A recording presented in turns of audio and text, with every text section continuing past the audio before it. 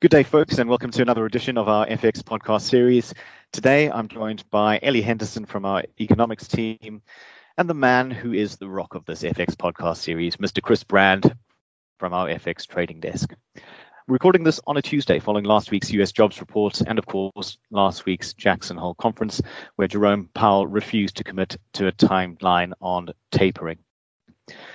For many of you, the kids are back at school. You're probably spending more time back in the office and at weekends, doing normal things like meeting friends or taking the kids to the theatre, or just enjoying the freedom of not having to wear a face mask everywhere you go. There seems to be an air of normality about everything, to the extent that this podcast is being recorded in the office today, and the trading floor feels like a trading floor again, which is great. Anyway, enough rambling from me. Before I get the thoughts of Ellie and Chris on the markets, let me quickly fill you in on what's been happening here on the corporate FX desk. Firms of all shapes and sizes, from those who deal purely on our IX platform to those who predominantly use FX structured solutions, really turned up in the month of August. FX volumes on the corporate desk last month were the largest we've ever seen in our history. When one considers that this has actually happened in a month which usually is very quiet due to people being away on holidays, and also with the fact that the market volatility as such has remained subdued, it was certainly a surprise. The reality is that whilst volatility remains low, we did see some interesting moves last month and continue to do so. I mean, case in point is the move that we've seen today, for instance, which has seen sterling dollar fall almost a cent and sterling euro fall about half a cent. I thought we maybe just kick it off there, actually. Chris, so maybe I'll bring you in. I've been in back-to-back meetings all morning, so have missed a bit of the move. I assume it's got something to do with Boris addressing the Commons. Is that what's happened? Yeah, partly, but not solely. At the moment, with the time of recording, basically Boris is speaking as we do this now. But it's obviously been well known that the tax increase is likely to go ahead, and he's just confirmed that. I guess basically there's a little bit of negativity around it. I think what it does, it shows it's the Tory party has been known for a party of low taxes, and they're kind of shifting now away now, and they're starting to do this national insurance tax, which also breaks one of their manifesto's promises. So there is a bit of negativity viewed against it. I think overall, at the end of the day, I think it'll wash out. I think the way I'm looking at it personally is that this is a raise in one tax, but it looks likely they're going to end the triple lock. So I think it's going to be somewhat offset overall. It's still aimed at the grey vote, it seems. So while this move lower has been partly to do with it, I don't think it's everything. Just to bear in mind, basically, we've seen the dollar index push higher.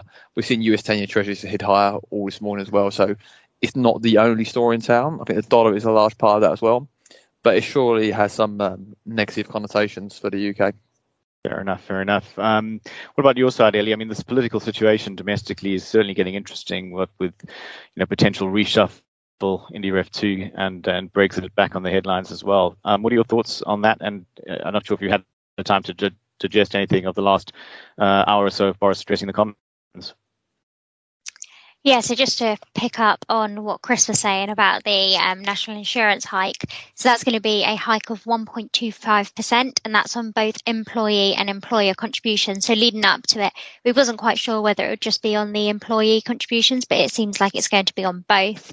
And like Chris said, that is a break to the manifesto pledge. Also, more of a surprise, it was the story was broken by The Sun minutes before Boris Johnson got up to speak. But the PM, he also announced a 1.25% hike to the rate of dividend tax. So that was a little bit more surprising. That wasn't rumoured in the papers in the days leading up to this. And what all of this is to do with is to pay for a social care reform, which he announced today involves a £86,000 cap on what any individual will pay for care in their lifetime. So that's what the tax hikes are being used for. But also just to pick up on what Chris said about the triple lock on pensions. So this is rumoured to be announced this week that Rishi Sunak is going to announce what he'd like to do with this. So he is really between a rock and a hard place on this one. So if he kept the triple lock, because of the wage growth numbers at the moment, they're around 8%. 6% because of pandemic-related distortions, we could see pensioners get a large increase at the expense of the taxpayer, even though underlying wage growth is nowhere near that number. But if he abandons it, that's again another ditch of a manifesto pledge. So currently rumours are that he'll probably suspend it for around a year and then it will be reinstated. So yeah, it's a very busy week in UK politics. Apparently coming after these announcements is possibly a reshuffle, as you mentioned, Kieran. So we'll be keeping our eyes out for that. Brexit news, that's not gone away, but that's good news on that front. Apparently, it's looking as if we will avoid another sausage war for the time being. The UK government announced earlier this week that they have extended the grace period on the Northern Ireland Protocol. Although the EU Commission have said that they will take no legal action on this extension, it did remind Britain that both sides are legally bound to fulfil their obligations under the agreement. So it looks like we are going to have a little bit of a delay to that coming in, but by all means, these tensions are not going away anytime soon.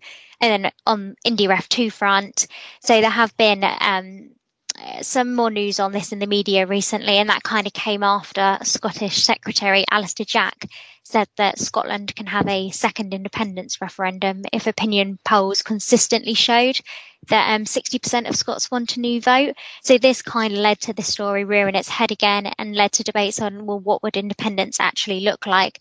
And a lot of this centred earlier in the week and into last week with disputes over where the UK's Trident nuclear deterrent would remain, which is currently based on the River Clyde in Scotland. So yeah, on the domestic front, we've got away from the summer and it looks like we're in for a busy month or so. Thanks, guys. And what about last week then? We obviously went into Jackson Hole thinking that there might be some movement from JP, as it were, Jerome Powell, but he kind of was left everyone hanging. I mean, it was quite one of those interesting mornings where all of the other Fed members were kind of singing from the same hymn sheet, all being rather hawkish, and then he just wouldn't commit to a timeline on that. What are your thoughts on that? And also the US labour market report, which again was a big miss, but markets didn't move as much as one would suspect. I suppose that's got something to do with the wage growth numbers. And finally, I mean, this is something I'm very keen to get your thoughts on, Ellie. It's just labour shortages in general, and what that might look like. So shall we start with you, Ellie, and then I'll get Chris to give me his thoughts on those as well.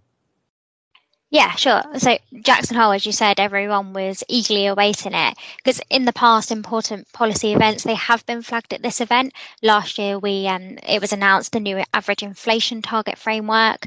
And as you said, leading up to the event, we had a lot of the Fed's hawks coming out and making statements. But in event, as you said, it was less revealing than hoped. Fed Chair Powell reiterated that the inflation condition had been met, but there was still some progress needed to meet the labour market goal that he said before. And although he did nod towards a taper by the end of the year, but again, that kind of was expected. Maybe the most significant statement was that a different and substantially more stringent test would be needed for rate hikes, and that kind of signalled a more dovish report than expected. But all in all, it was less exciting than people and markets had anticipated. But given the US labour market report, maybe that was the right approach. Non-farm payrolls released last week. It was weak. We shouldn't read too much into one sole data point, and we're certainly not, but we will be looking out for the next few reports to see if this was a one-off or if it rebounds again. So payrolls came in at plus 235k in August, which, considering, as you said, consensus was for a 750k gain, it was a pretty large miss relative to expectations. So why did it come in so low relative to what everyone was expecting? Well, it's thought that really maybe it's the rapid spread of the Delta variant across the US. So I read reports this morning that new COVID cases in the US on Labour Day this year were 300% higher than on Labour Day last year, and it's quite possible that this weighed on job growth. And if you look at the sectoral composition of where payrolls were gained and lost, you can kind of see that from employment in leisure and hospitality. So that's quite a sector quite sensitive to COVID numbers.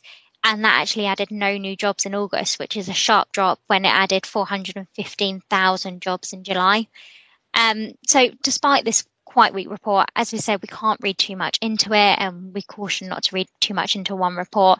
And we do maintain our call for a tapering announcement in December. So possibly on the back of this, the chances of an earlier move are now more remote, with Fed members likely wanting to see the evolution of these employment reports, especially given that the enhanced unemployment benefits expired in all states on Monday. So it'll be really interesting to see how that impacts the data, but our call does remain for December despite that report. And you touched on labour shortages, and we also, as a desk, we're finding this really interesting, and we're monitoring it and trying just to have a look at any data we can. So we think it has been impacting the jobs data in the US, but it also has in the UK and Australia. And the UK domestically, that's a pretty interesting case, because labour shortages are not just caused by the pandemic, but also because of Brexit, which has resulted in a pretty large decline in the supply of overseas workers in the UK. So we had a headline-grabbing report earlier in the week from the CBI, which is the UK's largest employer group, and they warned that the UK could experience labour shortage issues for up to 2 years. And these shortages have really hit everyday life. They've even impacted the supply of McDonald's milkshakes, so you really know that the situation is pretty dire. But jokes aside, it is a problem.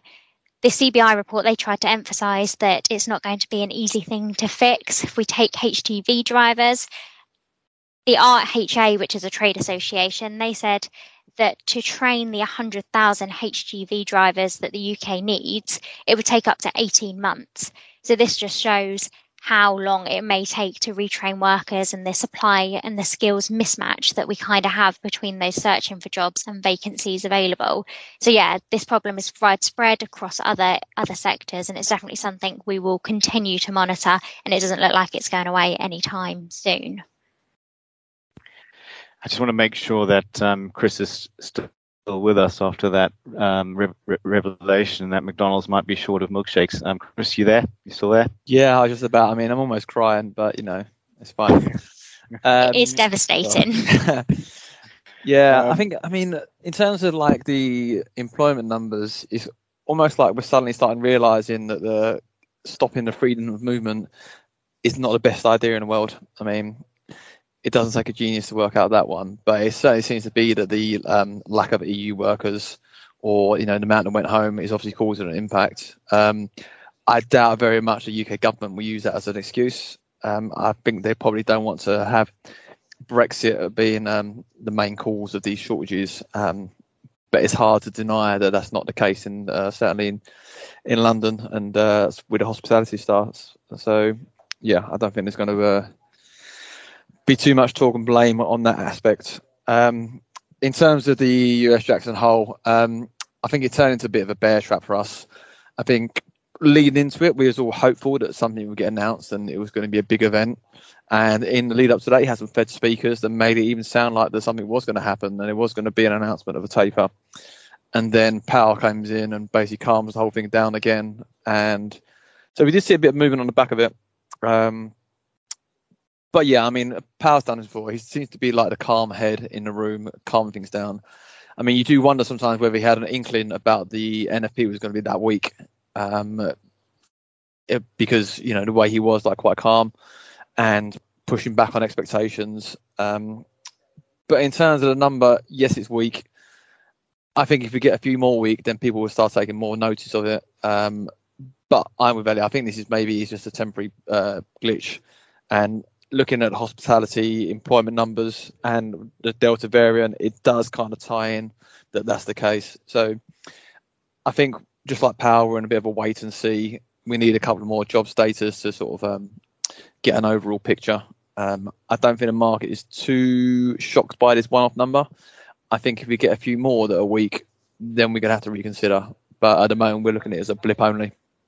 Okay, that's great. I think before we wrap this up, we've got to talk about the ECB. Obviously, interesting to get your thoughts on where this stands. What's your thoughts, Ellie? First up.